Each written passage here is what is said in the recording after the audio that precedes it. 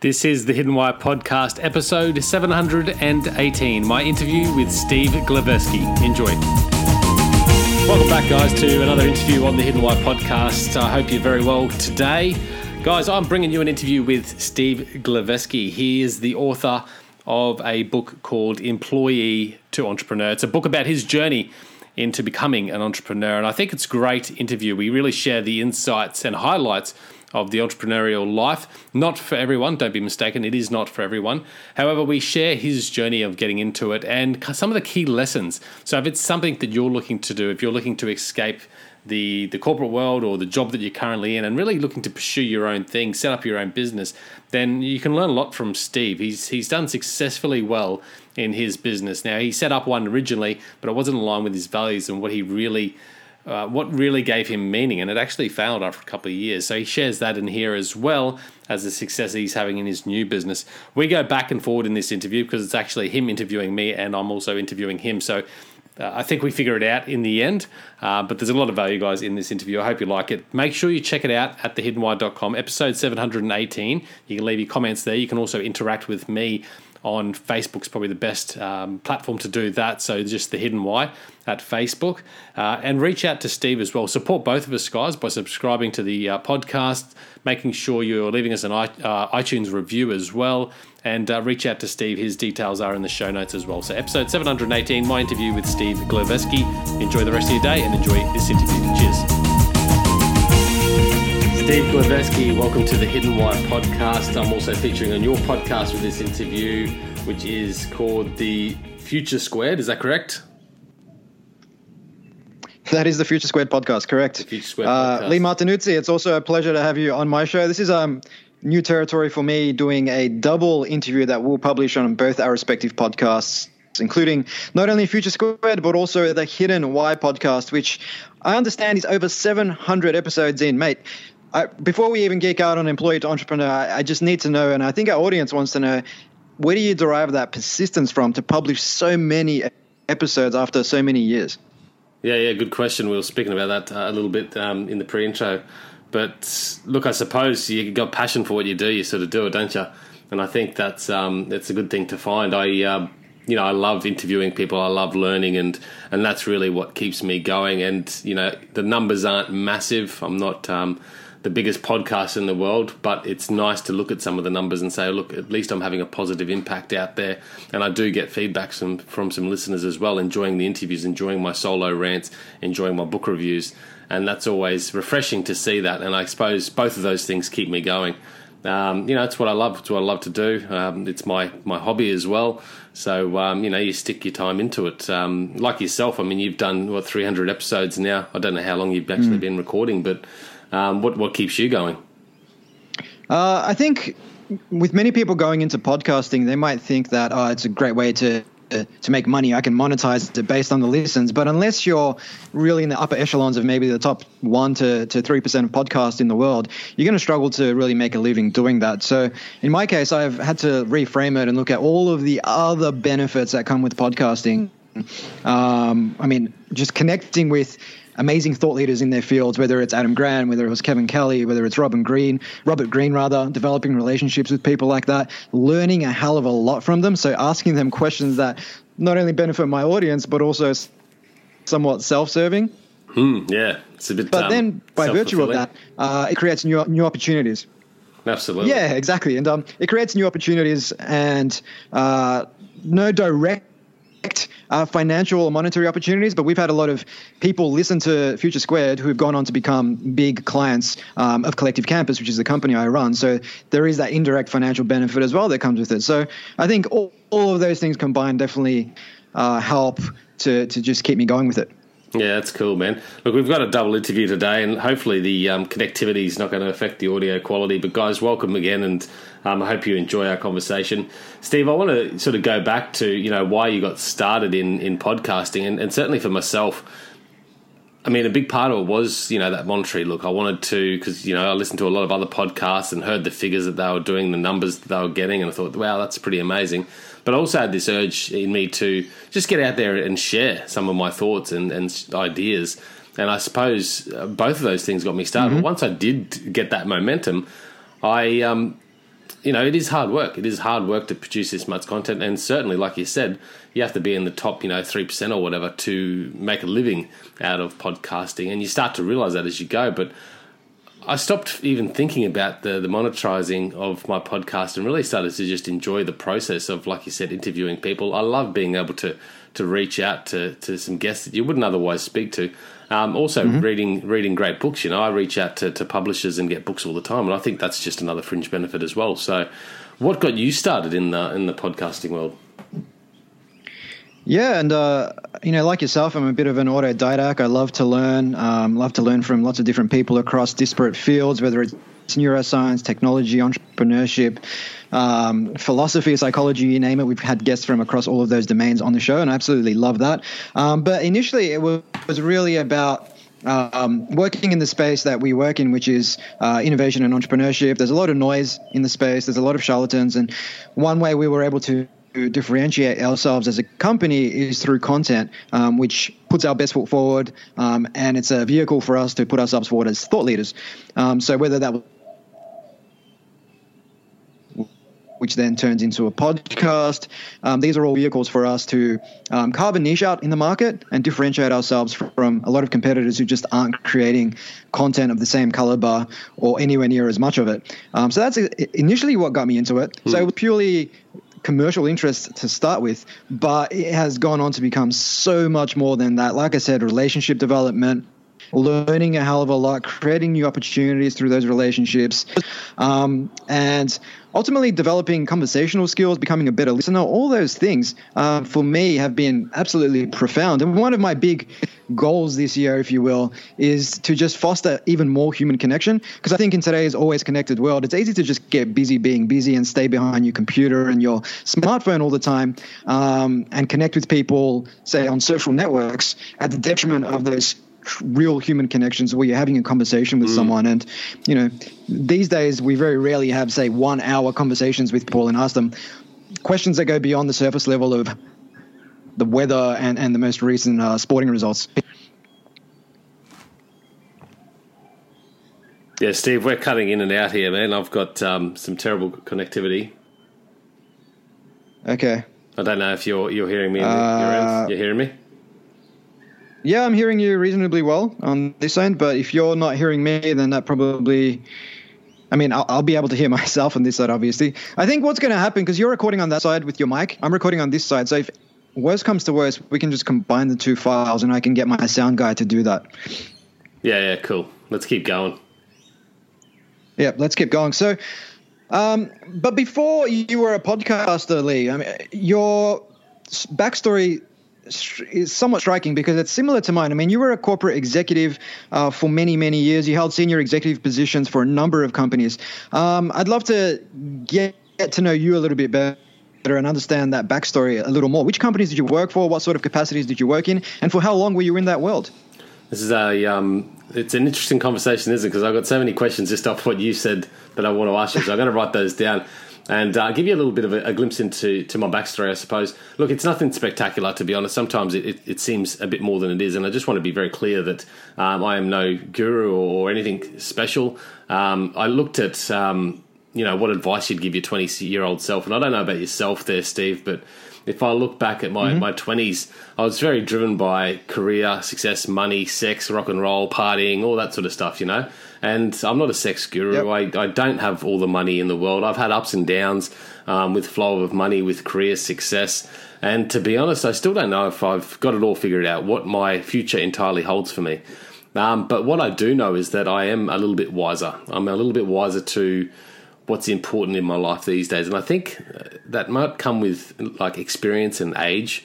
And for me, I've done a bit of a backflip. I started to realize that what I was chasing after wasn't making any sense. I didn't know why I was doing what I was doing. And I suppose that's where I've become a little bit more clear in my life, is figuring out or getting a little bit more clarity around what's important to me and why I do what I do. And I think that comes, backed by purpose, having purpose in everything you do. And certainly, several years ago, most of what I did didn't have purpose. I just did it like on autopilot.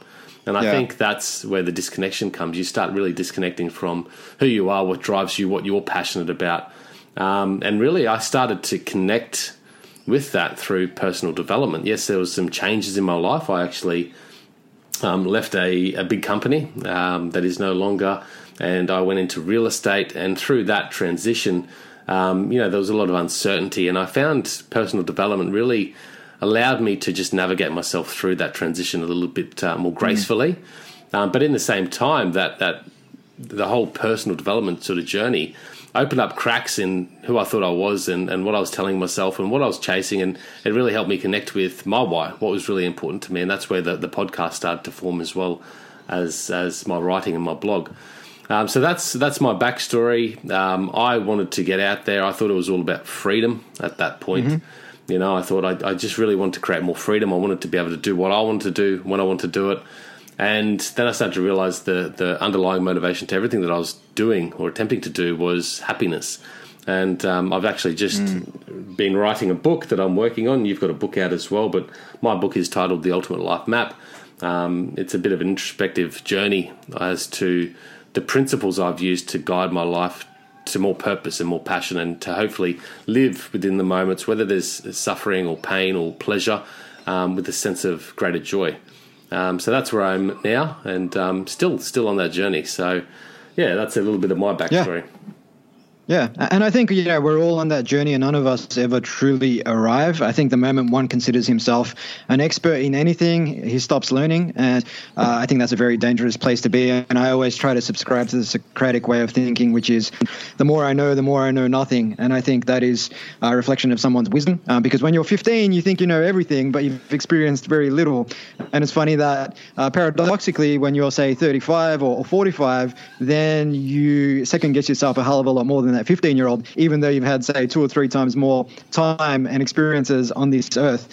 But something you said there really resonated with me, which was the whole autopilot thing, where oftentimes, and more often than not, rather, people are driven by, the quest for social status, money, self-importance, ego, all of these external factors.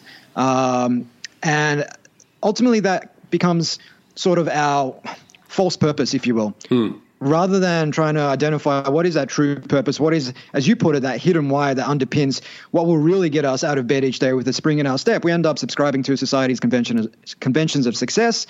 We end up in jobs that we don't necessarily like. In fact, sometimes we hate them, but they pay us, so we wind up living for the weekend and for our, say, 20 days leave a year.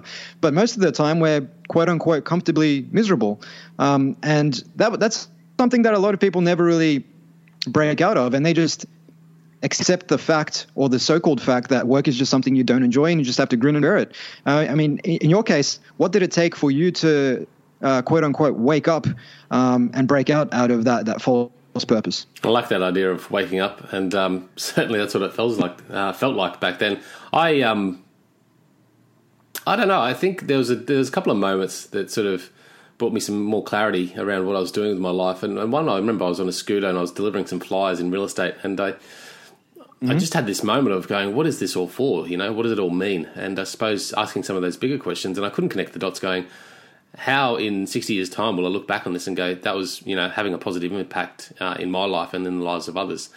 So that was one moment that I sort of said, perhaps I need to rethink, what I'm doing, and really start to focus on not only career-wise what I was doing, but just everything that I was doing, and what is the purpose of it. So I think that really helps. So once you start getting that focus about what's important to you, really connecting with what your values are, delving within, understanding who you are and what drives you, and then using those things to guide you through some areas of your life with greater purpose, you'd really start to discard or dispose of all the things that are unnecessary or not bringing value to your own life, but also the lives of others as well. So I think that's perhaps a turning point for me in my life was that moment. There was another moment where I was fired from a job, and I went on a bit of a transition then as well, and started to realize that what sort of security does this give me? So I think there's a couple of moments in my life that certainly has turned me around, but when I look at the bigger picture now, I have to really connect back with myself and going within internally, and not using those external or extrinsic motivators to drive me forward. And that's a really hard thing. Just going back to your point before, I think there's, I think I'm still fairly driven by selfish pursuits, and I think we all are, and I think we'd be lying if we weren't. There is a high level of what I do is purely based on a need to satisfy my own needs and desires. And that is, to make some money. I still value money, and I still like the things that money can bring. Career, I'm still driven there.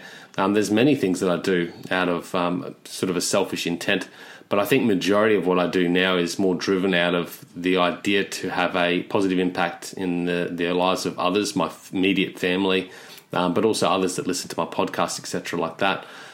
So I think there becomes a little bit of a transition as to why you do what you do. It's not all about the ego or creating that status, but also about having a bigger impact in the world. And that, it doesn't have to be Elon Musk or Richard Branson or any of these bigger names, Lady Teresa, anything like that.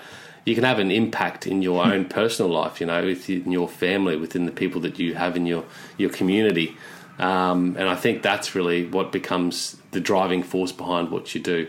And it's selfish in intent, because when you start doing that, when you start seeing a positive impact in the lives of others, in your community, in your family, in the bigger world, it actually satisfies you. It actually creates a greater sense of happiness, because you then feel like you're contributing. You have a greater sense of significance in what you're doing, your work. And those things really add to your happiness as well. Yeah, and I think that last point, I just wanted to double click on that, because ultimately, for many people who are engaged, say, in the corporate world, they may they may keep themselves busy, but for months on end, they may struggle to see the direct result of their work. They may end up sitting in a lot of meetings, and ultimately come the year's end, they look back on what they actually achieved. In many cases, it's like, well, I was busy all year, but what have I got to show for it? So I think what you said there around, you can actually see the results of the work you're doing, whether it's people listening to your podcast, reading your blog, and perhaps receiving some of those unsolicited emails from people who basically say something like, wow, I've been reading your blog for X amount of months and it's really changed my life.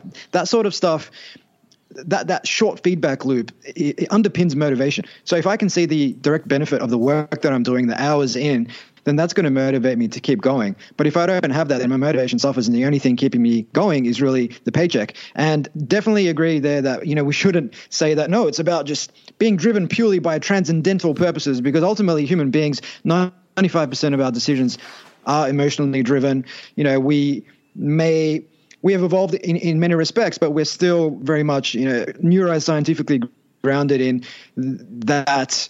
Our predispositions from the days we were running around the African savannah, and it was all fight or flight, and it was tribal. And if you weren't perceived to be a certain way, you would be outcast from the tribe. So that's still hardwired in us. And that's why we are still looking to satisfy a lot of our self-interest. But if we can do that by way of actually doing work that's important to us, work that aligns with our strengths, that aligns with some greater purpose, then it becomes much easier to get out of bed every day and apply ourselves, and life becomes a lot more enjoyable too. Because I spent 10 years in the corporate world doing all sorts of work, and I was well paid and all that sort of stuff. But was I fulfilled? Did I feel like I was learning something important? Did I feel like I was making a difference in the world? No. So I was purely looking forward to that monthly paycheck rather than really deriving a sense of motivation from anywhere else. So on your transition though, Lee, from big corporate to doing your own thing. Now, a lot of people may struggle with that because they potentially were on a very comfortable 6-figure salary. Then they jump out and potentially they're paying themselves maybe 1/5 of what they previously had, at least for the first 6 months to 2 years before they start to make a little bit more money. What did that transition look like for you? And was it difficult to resist the lure of the corporate world and the comfortable financial conditions it brings? No, I still look at that and see that as an opportunity that I might get back into one day as well, to be honest. And I just had a question about what you were speaking about then, in regards to connecting sort of our selfish desires or pursuits with that hedonistic or altruistic sort of pursuit as well. I sort of feel, and I just want to get your take on this, that, we can get started by these selfish pursuits. Like we want to make some money because we want to buy a nice house or a car or go on a holiday or something like that. Some of these things are really good motivators to get us started. But I sort of feel that if you use that as a motivator to get started, that's fine. But if what you're starting is not aligned with something that you're passionate about, something that's actually going to have an impact in the lives of others, etc., it's not going to be sustainable. Would you agree? Yeah. Yeah, so what happens, I find, with whether it's, say, a new house or a nice car, things like that provide a fleeting feeling of happiness. You work really hard, you obtain them, and then within 2 weeks, a couple of months, whatever the case is, that feeling's gone. And then you start seeking that next shiny object. So it's a good way to get started, but it doesn't provide that sustainable contentment that you would derive from doing work that's actually important, that's making some kind of measurable difference in the world that you care about. So I think that, I agree with you on that. And I think there's a lot of research out there on the topic, and the cognitive bias is referred to as the arrival fallacy, where we work really hard to get something because we think once I am X, then I'll be happy. You get there and you're not. And so you see a lot of athletes, musicians, C-suiters, and so on, who climb the ranks, get to that point where they thought that once they get there, they'd be happy, but they ultimately wind up being more miserable than what they were previously because they worked so hard their whole lives to get there. They get there, and then it's like, well, if I'm not happy now, what do I do? But the idea behind having a goal to go after, and let's just say it's a car, and I totally understand. I think, the idea of getting a new car, I think the new car smell will last longer than the happiness that you receive from buying that new car. But the whole goal to get you there is the pursuit. Now, if you can enjoy that pursuit of getting you there, I don't feel that we should miss out on some of these luxuries that might give us desires, give us, some fleeting sense of pleasure. But as long as that journey there is something that we're going to enjoy, because at the end of the day, we all have goals. You've just written a book yourself. You're on a publishing tour right now, or book tour right now, and that's achieving a goal. Now that, for you, will bring you a sense of joy and probably fleeting happiness as well, I assume. But the journey to get there is what you're going to reflect back on and really go, geez, that was just a marvelous experience. It was a lot of work. It was a lot of times where I just felt really down or whatever. But you're probably going to reflect back and go, that was just an amazing part of the journey. And I'm glad to be here where I am. But then you're going to be going, well, what's next? Yeah. Yeah, definitely. And I think if you compare your wants with your needs, I think James Clear talks about this in his book Atomic Habits. That can go a really long way. So what you're talking about there, Lee, which is pairing your wants, which is potentially buying a car, with your needs, which is making money, developing skills in a certain area, which is going to allow you to make that money and ultimately going on that journey. It's good to have that goal, but by virtue of achieving that goal, you've developed this whole other aspect of yourself, which can serve you in other aspects of life. Yeah. But even on that, I think it's Jordan Peterson who says that if you live with meaning at the center of your life, then it becomes much easier to ride the highs and the lows, because if you've got a, let's say, very extrinsic goal, like a nice new car or whatever it is, but the journey there is fraught with difficulty and setbacks and peril, you may find yourself in a position where it's much easier to quit because you're like, oh, well, I'm only driven by this object of desire rather than some objective meaning or some greater purpose. And I found that with my first foray into entrepreneurship, which was a platform called Hotdesk, essentially an Airbnb for office space. And, after 2 years of really grinding on that, I found that I didn't really have any desire to be what I called a glorified real estate agent. I didn't really believe in what the platform was about. So it became much easier to quit. Whereas now the work I'm doing, which is about unlocking people's potential to create impact in the world and to lead more fulfilling work lives, having been a frustrated executive myself for almost a decade, that's something that really resonates with me. And when I see the value that's being created, it's much easier to keep going. Even when the business is going through troughs, it's much easier to keep going than it would be if I did something that I didn't believe in.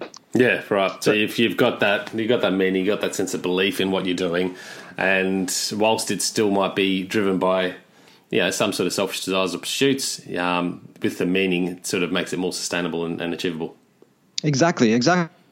So Lee, you've mentioned that you are releasing a new book in the near future called The Ultimate Life Map, but you've also worked on a couple of other books which are available over on Amazon. And one of those books is The 4 Pillars of Success, which I found quite striking because it does align with something that I've got in my new book, Employee to Entrepreneur, which I call the 5 Fs, which is freedom, fulfillment, family and friendship, finances, and fitness. But I'd love for you to talk us through some of those pillars. So you've got things here like emotional health and relationships, the pillar of fulfillment and achievement, the pillar of belonging and giving back, and the pillar of freedom and finances.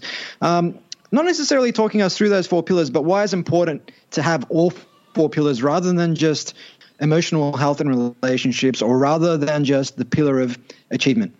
Yeah, geez, that's going back to one of the books I probably only wrote 4 years ago. It's sort of a short version ebook which you can download from my website for free anyway. Which I don't know if I recommend it, to be honest, because it was a bit rough in its I love workings. the humility.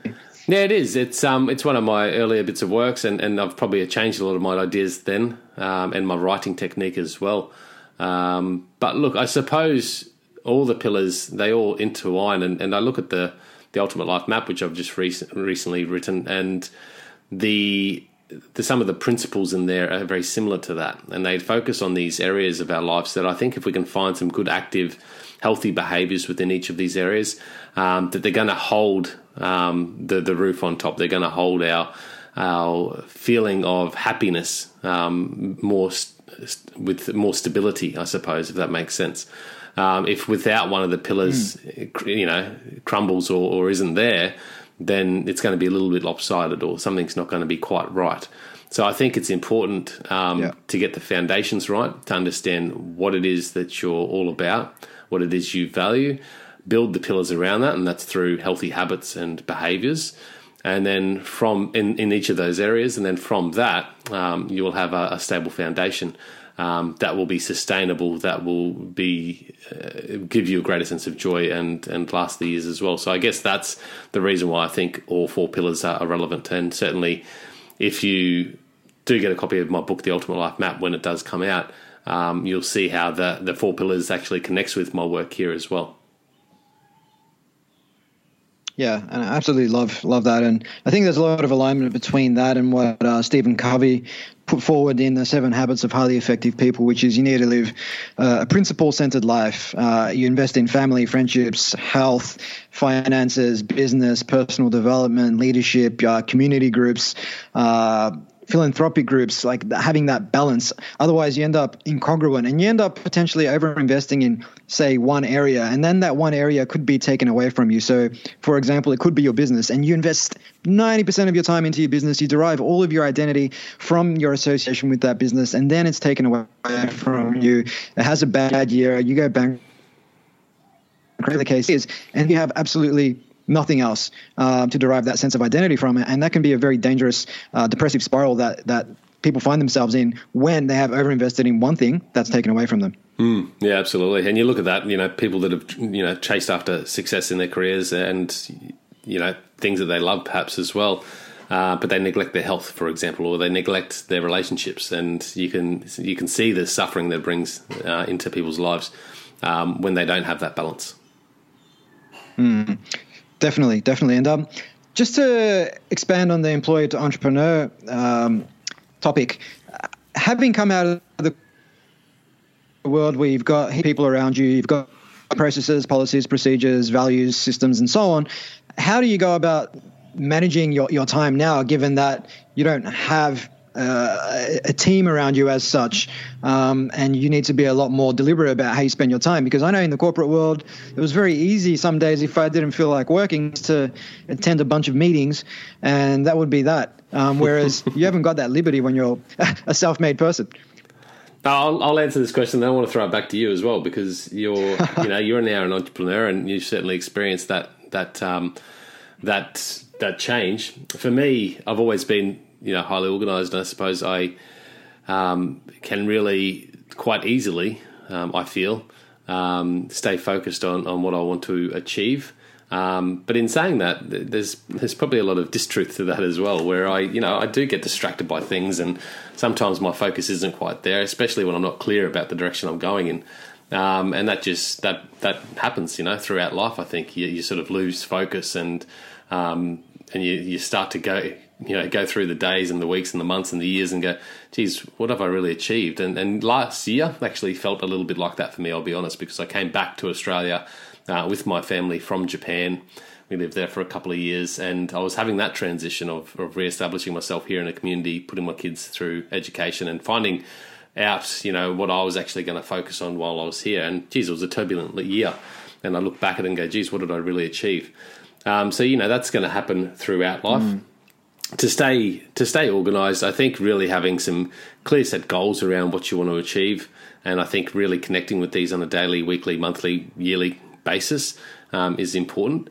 And then, really removing or minimalising your life so that you can focus on what is really important. And I think that comes back to, connecting with your why, connecting with what's important to you, your values, and then looking around everything that you do with a greater sense of purpose. And if you can't see what you do as having a purpose to the goal, to your values, then why are you doing it? Why are you spending time there? Now, I don't want to be mistaken and think that, it's okay to have downtime. It's okay to watch your favorite show on Netflix. I don't care what you do. I think the worst use of time is when you're not aware of how you're using it and why that matters. So if you can safely say, look, I'm going to spend an hour in front of Netflix and watch a TV show because I actually really enjoy this process of vegging out or whatever it might be, then at least you're aware. And even if it doesn't have a real purpose towards some of your goals or your values, that's okay because you know and you're aware. But it's when you are not aware, like several years ago, man, I used to turn on the TV in the morning and watch, in Australia, we have that show Sunrise. I'm sure you're familiar with it, Steve. That used to be on in my living room. Yep. Just religiously. I used to turn it on as I was waking up. I didn't watch it. It was just on in the background, and it was just a bunch of rubbish, to be honest. Junk, yeah. And then at night, it's come home from work, crack a couple of beers, turn on the TV, and that's the nightly routine. We'd eat dinner and watch TV, and it's just, man, what a wasted pursuit. So when you start really connecting with your values and start really, disciplining yourself around those, it's easy to find those behaviours and then form habits as well that have more purpose. And I think that's when you really minimalise not only the possessions and things in your life, but also the things that you do in your life to allow you to focus on really what's important. And that's when you become more productive with your time. Yeah, I think that deliberate use of time piece is absolutely massive because not only does it extend to, leisure time, whether it's watching Netflix or cracking open a beer, but even how you approach your day. It was Peter Drucker who said that nothing's worse than the wrong things done right. And it's so easy today for people to get to preoccupy themselves with what's easiest because human beings have a bias to do what's easy. To follow the path of least resistance. So rather than say write a 1,500 word blog post on an important topic that all my readers are asking for, I'm going to spend the first 2 hours of my day maybe responding to emails and posting stuff on LinkedIn and stuff like that, which is really easy, and it does give me that dopamine hit that's associated with accomplishment. But at the end of the day, have I moved the needle forward on my business, on my content? No. And that shows up both in the entrepreneurial domain and in the corporate domain, where you have a lot of meetings and things to that effect, where people are in this state of hyper responsiveness and always just responding to other people's demands on their time, whether it's emails, whether it's taps on the shoulders, rather than just being deliberate about, hey, I've got these 2 to 3 hours in the morning where I am my most focused, and I'm going to focus on the most difficult thing first thing in the morning and get that done, because whatever happens after that, I know I've been focused, I've been deliberate, and I've won the day, regardless of how the afternoon goes, as long as you get that most difficult thing done. But you're absolutely right. It's a really good point. And there's a couple of good books there. And one that I first read was Eat That Frog by Brian Tracy. And the other one was the one you mentioned before by Stephen Covey, which is 7 Habits of Highly Effective People. 2 great books. I mean, anyone out there listening that really wants to become more effective, those are a couple of great books that you can certainly tap into. But, yeah, focusing on that really difficult task, the one that you're probably most reluctant to jump into, perhaps because of the time and energy or the fear of what might result out of doing that. That's the best one to tap into, because especially straight away at the start of the day, because that's when you're at your best. And once you get that big task out of the way, everything else becomes easier. And certainly that's something that 7 years ago, I used to jump up, do the emails, do all those simple tasks first because I was just ticking the list, felt like I was getting a lot done. But then I'd still get to the end of the day and I go, I just didn't do anything that was focused on what's really important to me.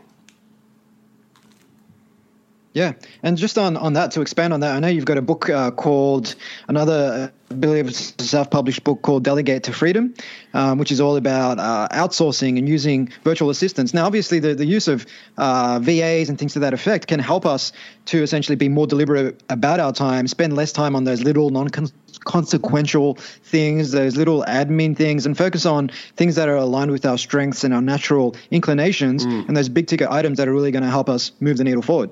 Yeah, absolutely. Look, it's I know you're a fan of using virtual assistants as well, by the sounds of it. So tell us a little bit about what you do to become, and you just mentioned a couple of things there, but what else do you do to really stay focused on what you need to do? I mean, as an entrepreneur, there's so many things you need to do because usually it's not just one function that you're focusing on. You have to sort of take care of everything, the entire business. So how do you remain focused and disciplined to getting those things achieved that are important for the business and yourself?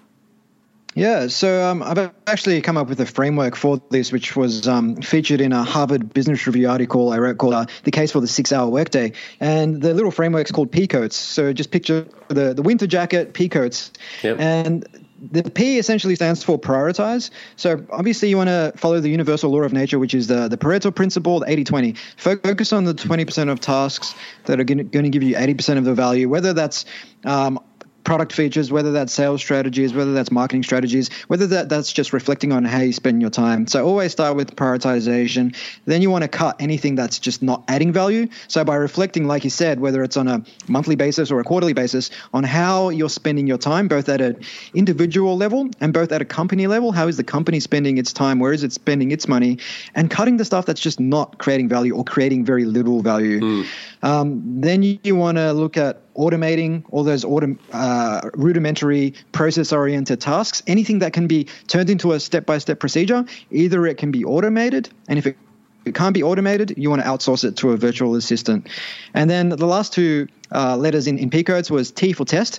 It's easy for an entrepreneur to waste their time either in paralysis analysis or in over-investing in the wrong thing. But by constantly testing, by defining first what your metrics of success are, and then checking in on those when you've either launched a new feature or when you've thought about launching a new feature, just run a small test, see if it performs, if it doesn't. If it does, keep investing. If it doesn't, pull back and change direction. And then lucky last was really S for start your engines, which was all about what are the things you can do to optimize your performance in the day. Because a lot of entrepreneurs, particularly solopreneurs, and I'm not a solopreneur nowadays, but a lot of solopreneurs will work 12-hour days, and then they'll complain that they haven't got time for anything else, they haven't got time for family, and they haven't got time to say exercise or take care of themselves. But by actually investing some time in exercise, in eating well, in getting sleep, you'll perform at a much higher level during the day, and you'll find that you can get a lot more done in less time and then free yourself up to spend time with family and friends. And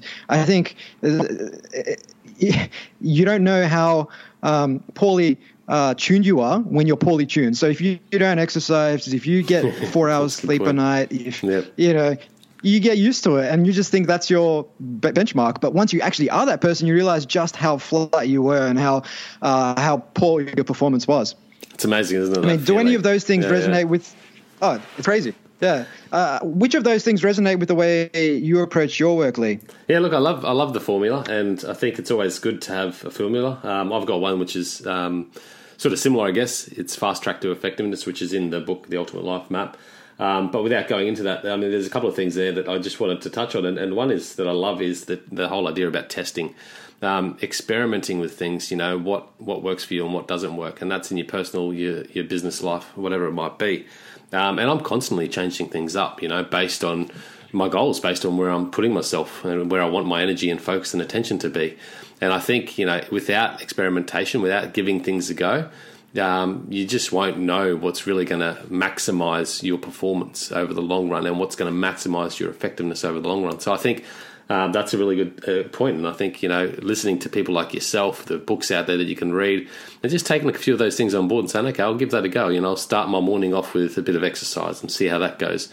And then once you find that powerful energy that works for you, you'll stick with it. And along the way, you might change it up again. You might add a couple of more things and you might get rid of something. But it's always about constantly experimenting, testing, and then, again, cutting the things that perhaps are no longer necessary for you and where you are right now. And your priorities are going to change, obviously, as we move. Nothing is permanent. So I think it's always good to revisit some formula like that, P-Coats, regularly, at a monthly basis or a quarterly basis, to really reassess what you're doing and go, okay, well, is that actually any use to me anymore? Is that necessary? Do I need to be doing it? Could I outsource it, or could I just cut it entirely? And that's one activity that I suggest a lot of people take, is to really sit down and say, okay, where am I at with my life? Look at the things that are in your life, your possessions. Look at the task lists, the things that you do each day, and really even spend a week, just journaling. Okay, this is what I've done every day. These are the few things in my life that I notice. And then at the end of that, just do an assessment and say, okay, out of all my possessions, do these things have a place in my life to where I'm going next, And I think it really comes down to minimalism. I know that's a big trend out there at the moment, but minimalism is amazing, because if you haven't used that item in the last 3 months, is it really there? Now, I've been a bit ruthless in the last year, and I've gotten rid of some things that perhaps I shouldn't have. And I actually just recently right now, it's going, oh, geez, maybe I shouldn't have deleted that whole file. But I did, because I didn't use it for a long period of time. So I think that's the culling process, is getting rid of the shit in your life that really isn't purposeful to where you want to go. And that also comes down to those things you do. I remember when I was in real estate a few years back, man, I just had this big list of things that I did every day. And I actually used the Pareto principle, 80-20 rule, to really assess, well, hang on, a lot of this stuff isn't really giving me the majority of my results. It's taking up a lot of my time. And then when I started to go, what is its purpose? I started to realize that it maybe had a purpose, but it wasn't that important. So I gave it to my virtual assistant, or entirely just got rid of it because it just wasn't doing anything. So I think doing that sort of process, even annually, is going to benefit everyone. Yeah, couldn't agree more. And it's funny, if you actually look at the Pareto principle and break it down even further, rather than just 80-20, it also suggests that 64% of the value comes from just 4% of the tasks. Same goes for revenue. If you've got 20 clients, chances are there's one client that's willing to spend exponentially greater amount than everyone else. And it's a matter of finding what's that package that you can sell that one client who's just going to overinvest in you, because you'd rather have one big client and a few smaller ones rather than 20 small clients, because you need to serve them all equally. The actual cost and the benefit of all of those clients, the margins are much smaller. But you have one huge client that you just need to manage, say, that one relationship and maybe 2 or 3 others. It puts you in a position of freedom, particularly when you're a solopreneur. You can only manage so many relationships. Wow. And I suppose, from managing that one relationship so thoroughly, who's actually, bringing a lot of your business in, through that relationship that you're building with that client, you're going to get a lot more stronger referrals. I don't know if that's what you experience in your business model, but it sort of makes sense. Yeah, no, definitely. I mean, just as you asked that, reflecting on some of my bigger clients, there's been external referrals, but also because we work with large organizations, those clients also refer us internally to other business units. And so it just becomes this sort of snowballing effect, essentially, when you do overinvest in that one client. At the same time, you take any concept to the extreme and it become detrimental, because it can become detrimental because then you have, say, one client that you've overinvested in, and potentially, hey, what happens if that client tomorrow, for whatever reason, goes out of business? Then you're left holding hot potato, essentially. Yeah. So again, with any concept, you don't want to take it to extreme. I mean, nutrition's good for you, sleep's good for you, but if you sleep for 16 hours a day, perhaps not so much. Yeah, that's cool, mate. What you've published your book, Employee to Entrepreneur, and you're actually over in America at the moment doing a bit of a book tour. So I'm assuming that's a bit of a ball and a bit of a process in itself. So congratulations to that. But just with the sorry, you go. Thank you. Yeah, with the book, Employee to Entrepreneur, what are the 3 key takeouts you want people to walk away from reading this book? Sure. So the first takeout, because it is targeting corporate executives who are potentially thinking about making that transition, one of the takeouts is really around determining whether it's really for them and whether they're doing it for the right reasons. Because it's easy to get enamored by the bright lights of entrepreneurship, by movies like The Social Network, and by reading TechCrunch and Mashable and think, oh, well, I should become an entrepreneur. I'll have my freedom. I'll create a business. I'll make lots of money. But it's, the reality is far from that. 96% of startups fail. And if you're going to quit a 40-hour-a-week job where you get paid $80K to work 80 hours a week to get paid $40K, well, are you prepared to do that for the first year or two of your business? Because it's going to be tough going. And unless you're doing it for the right reasons, unless you're driven by some greater purpose, you probably will quit before you get to that point where you do build a sustainable business. So it really provides a bit of a roadmap to help executives reflect on why they're looking at making that decision, to reflect on alternatives they can pursue, cool. and then make that decision with full consciousness around why they're doing it. The second thing would be just around helping them avoid paralysis analysis and jumping to conclusions, which are two of the biggest pitfalls that I see corporate executives turn entrepreneur make. One would be spending $50K on an app, not telling anyone about it, keeping it in stealth mode, releasing it with some huge marketing campaign, expecting that the world's just going to throw flowers at them, but then it's just crickets and it goes nowhere. Well, the flip side of that is paralysis analysis, and they spend all their time researching and looking at Gartner reports and Forrester research reports, but not doing anything and just getting busy, being busy, like I said earlier, but not moving the needle forward. And the last thing, just the on third that, thing sorry, I would I'll say, just interrupt before we go to the last one. It's really an interesting Go point, for it. and I just want to get your takes on how we find the balance between taking action and just going out there and really testing things in face of perfection. Because there's a lot of people out there that will, over-research things. They want to get it perfect before they start, and rather than just starting, and I'm totally the opposite. I'll just put out stuff, and, like that first book you mentioned before. I just put that out. I wrote it quickly and put it out there pretty quickly. And perhaps it's not the best thing to do because it is a representation of my credibility and who I am. But, I just think by doing that sort of stuff, you get that momentum going. Whereas, sometimes perfection is a killer of actually having anything happen at all. Where do you find that balance? And what's your experience? Yeah, I think that's a great question.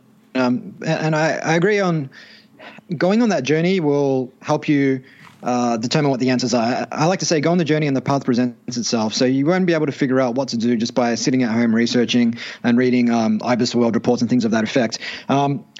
What I would say is if you are a perfectionist and you are taking a new product to market, realize that the first people that use your product are going to be early adopters.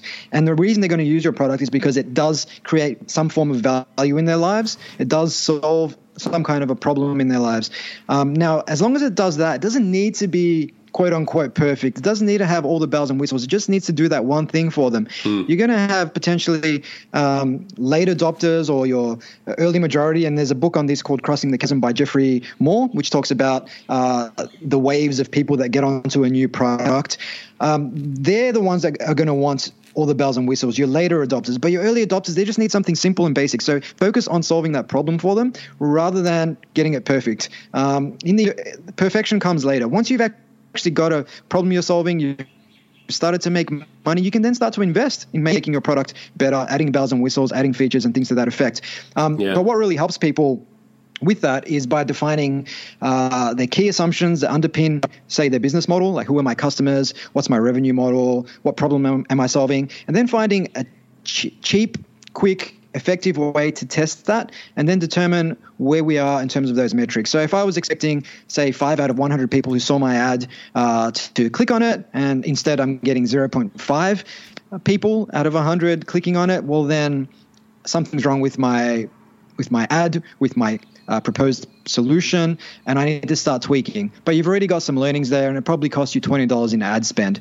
By making data-informed decisions, you're far more likely to strike a good balance between planning and action. But ultimately, like Michael Dell of Dell Computer said, ideas are a commodity, execution of them is not. You can come up with the best idea in the world, but chances are it's still going to fall flat unless you execute in a way where you're open to tweaking it and changing it, a day even during the early stages of your business to get it to a point where it does actually resonate with the market. So yeah, I'm always partial to execution any day of the week. So yeah. Yeah, well said. Just thought I'd jump in there. What's the third key takeout you were going to jump in there before I interrupted? So the third key takeout was just around persistence. And to quote Calvin Coolidge, former US president, on this, he said that the world is full of educated people, talented people, geniuses, many of whom amounted to nothing. Nothing in this world will take the place of persistence. And I think that's so true of entrepreneurship. You could have a great idea. You could be intellectually gifted, academically gifted. You could have a great team, but there are so many variables that are conspiring to work against you. And unless you have a healthy relationship with adversity and you can push past all the inevitable setbacks, all the inevitable rejections, then you're not going to play the game long enough to win. So I really think that is the number one factor that underpins whether or not someone will be successful or not in this space. And it really ties into a lot of what we've been talking about today, Lee, which is focusing on your strengths, focusing on something where you really believe in the purpose, and then outsourcing and automating so that you are just doing the work that actually creates value and the work that you enjoy. Because when those things come together, you end up doing things for a much longer period of time. Whereas if I was working on the stuff that I didn't enjoy, the stuff that didn't create value, and I didn't really believe in what the business was doing, then I'm much less likely to persist. Yeah, you sort of just answered the question I was going to ask. And for entrepreneurs in particular, you have that idea, you start executing, taking action. And, I did this with a business, a virtual assistant business, where I decided that, it's not where my focus needed to lie. And I stopped doing it. But how do you, and you did that yourself, you said, with an earlier business, Hotspace. Was it Hotspace? Yeah. Hotdesk. Close enough. It's funny that because one of the organisations I've just been with has hot desks in their office. But it's how do you decide when persistence is no longer required because it's just not the thing to pursue? And I think you touch on that by knowing what you're doing and having a belief in what you're doing to push you through those levels of adversities. But there's a lot of entrepreneurs out there that I'm sure get started on something, they give it a crack for a good couple of years, a few years, 5 years, whatever it might be, but they get to a point going, it's just not working out for me, it's just not the right thing. And I get that you can take courage and you can find some motivation and you can really persist through that, but if it's not meant to be, it's not meant to be. Where do you cut your losses? Where do you cut your losses? It's a good point. It's a good question, rather. I think if you've defined the metrics that you evaluate to measure success, and you can see that those metrics are moving in the right direction or they're tracking an upwards trajectory, that's one thing. And then you also want to look at those values that you've defined, which goes back to something we were talking about earlier, like what do you actually value? And does your business align with that, or is there incongruency? So, for example, do I value freedom, time with family and friends? Do I value my fitness? Do I value giving back to the community? Does my business help me do all of that? Or is there a misalignment there? If so, if I'm spending very little time with family, if I'm unhealthy, if my business doesn't really give back to the community, or it doesn't do work that I truly believe in, I think those two things go a long way. So, who was it? Steve Jobs said something similar where he said that if I wake up too many days in a row, look in the mirror and tell myself that I don't really want to do what I'm going to do today, then that's a red flag and really should trigger you to start reflecting and potentially look at alternatives, because that incongruency piece shows up not only in business, but also it could be in relationships, where if you haven't got that values alignment with your partner, then inevitably you're going to feel unhappy. They're going to be unhappy. You may have wandering legs and do all sorts of stuff you probably shouldn't do. But when you do have that alignment, it's much easier to play the long game, even with a life partner. Yeah, I love that speech by Steve Jobs. I think it was what do you call it? That speech at the university that they do. Stanford commencement address, I think. Yeah, that's right. No, Stanford was it? Yeah. Man, you've been busting out quotes left, right, and centre all this interview, so it's great. But yeah, it's a really good point, and I think sometimes we need to really wake up to that and ask ourselves, does it align? And again, it comes back to the entire conversation, and where we started the conversation with is really connecting with your why, what's purposeful, what's your values, what do you believe in, and making sure that everything you do is aligning with that and has purpose towards that. And I think that's really what's going to give you that persistence as well. But mate, congratulations. congratulations on the book, Employee to Entrepreneur. I hope it goes well for you and brings you the success. I'm sure you're enjoying the tour over there. Is that right? Yeah, I'm enjoying the tour. I've been, it's day 5 of the tour now. I did Melbourne, Brisbane, and Sydney last week. Did an event at PayPal campus in Silicon Valley last night. Over at the Book Passage in San Francisco tonight, and then dates in Los Angeles Wednesday and Friday of this week. And then I'll be heading back home to Melbourne to get back to actual work. But it's been really good to just come out and just connect face-to-face with a lot of people, a lot of readers, people that listen to my podcast. It really comes back to what we were discussing at the start of the show, which is that motivation. And when you can see that you're making a difference, that people are deriving value from all the content that you spend so much time creating, it's much easier to just double down on that and keep going. Any highlights of your tour so far? Highlights of my tour so far. I mean, I think just getting out to PayPal campus last night. So I was interviewed it was basically a fireside chat with Melissa Schilling, she's a professor at NYU, and she wrote the book Quirky, which is all about what attributes do successful entrepreneurs share. So it was cool to get interviewed by her in front of a classroom of PayPal employees and MBA candidates from New York University. So that was a real kick, and I hadn't been to Silicon Valley before, so it was just, not only did I go to Silicon Valley, but I was in there, more or less an orator in front of a room full of locals and NYU students, which was a bit of fun. But crazy. Yeah, I think ultimately the book tour in terms of selling books probably doesn't serve that much purpose, because I can get onto podcasts like yours, Lee, and countless others that I've been on and get in front of way more people. But sometimes it's just nice to take that time out. And I think, if you want to play the long game with anything, you've got to be nice to yourself as well. Take a week out, go exploring, meet people face to face. It will give you a massive hit of energy to keep you going, because there's no energy derived from just sitting behind a desktop all day. No, and you touched on that earlier on in the conversation too, and sort of realigning yourself this year going forward to make more real connections with people. And it's funny you said that, because I've been thinking the same thing. I've been sitting behind my computer doing a podcast for 3 years, a bunch of episodes, but I really want to get out there, and you may not touch as many people, but just have a bit of community focus where I get people to come together and maybe share some of my own thoughts, or even get some people to come in and do some live interviews in front of an audience. I think not only would it change it up and make that human connection greater, but also it'll develop your skills. It'll help develop your skills in a different scenario, because you develop so many skills behind the microphone, but in front of a live audience, you develop other skills as well. So yeah, I really like that, and I think it's a really good point. Mate, how can people best reach out to you?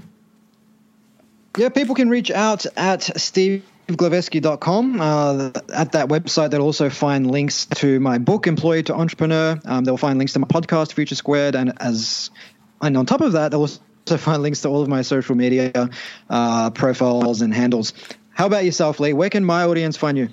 Yeah, cool, mate. Thehiddenwhy.com, so just go there and check it out. All the links and connections and all that bits and pieces are there. I'm not really too active on social media. So if you do want to connect with me, Facebook would be the place to go, where I hang out the most. But other than that, just go to the website and have a look. Perfect. Well, I think with that, we'll wrap this one up. It's been a pleasure to geek out with you, a fellow employee turned entrepreneur, and I hope our respective audiences got a lot of value out of that one. Man, I'm sure they would have. I certainly did. And let's connect once you're back in Australia at some stage, eh? Sounds like a plan. Cheers, Lee. In the purpose. Thanks, mate. Thanks, guys, for listening to this episode. I hope you enjoyed what you heard. I hope you love what you're hearing. If you like this episode, guys, or any of the episodes that you're listening to here at The Hidden Why, please do me a favor by sharing it. You can share it with your families, you can share it with your loved ones. You can do that by using your favorite social media channels, using the icons on the platform that you're listening to The Hidden Why podcast. Also, guys, if you're a fan of the show, please connect with me. Connect with me at thehiddenwhy.com. I love to hear from you. I love to converse with the people that listen to this show to find out what they enjoy, what they don't enjoy, and perhaps if they have any questions or feedback for the show as well. You can stay up to date with all that I'm releasing here, guys. I do a solo show every Monday, a 3-minute thought every Thursday. I do 2 interviews a week on a Wednesday and a Saturday, and a book review every Friday. You can stay up to date with all that by subscribing to my newsletter at thehiddenwhy.com. Just enter your email address there, and also subscribing to the podcast on the platform that you choose to listen to your podcasts. You can also support the show, guys, by using the Amazon links at thehiddenwhy.com. So if you like books, you can get all the books that I review there, and anything else really that you like to purchase through Amazon. So use that link, it helps support the show. And we've also got a deal with Audible, guys. Audible is a fantastic way to listen to all your favorite books. We've got a deal with them so you can get 2 free books when you subscribe, or subscribe to a 30-day free trial. So check that out again at thehiddenwhy.com. Guys, that's it from me. You know what to do. Go out there, breathe more passion into every single moment. Do everything with greater purpose. And in doing so, you will discover your hidden why. This is The Hidden Why. My name is Lee Marnuzzi. Until next time, peace, passion, and purpose. See you soon.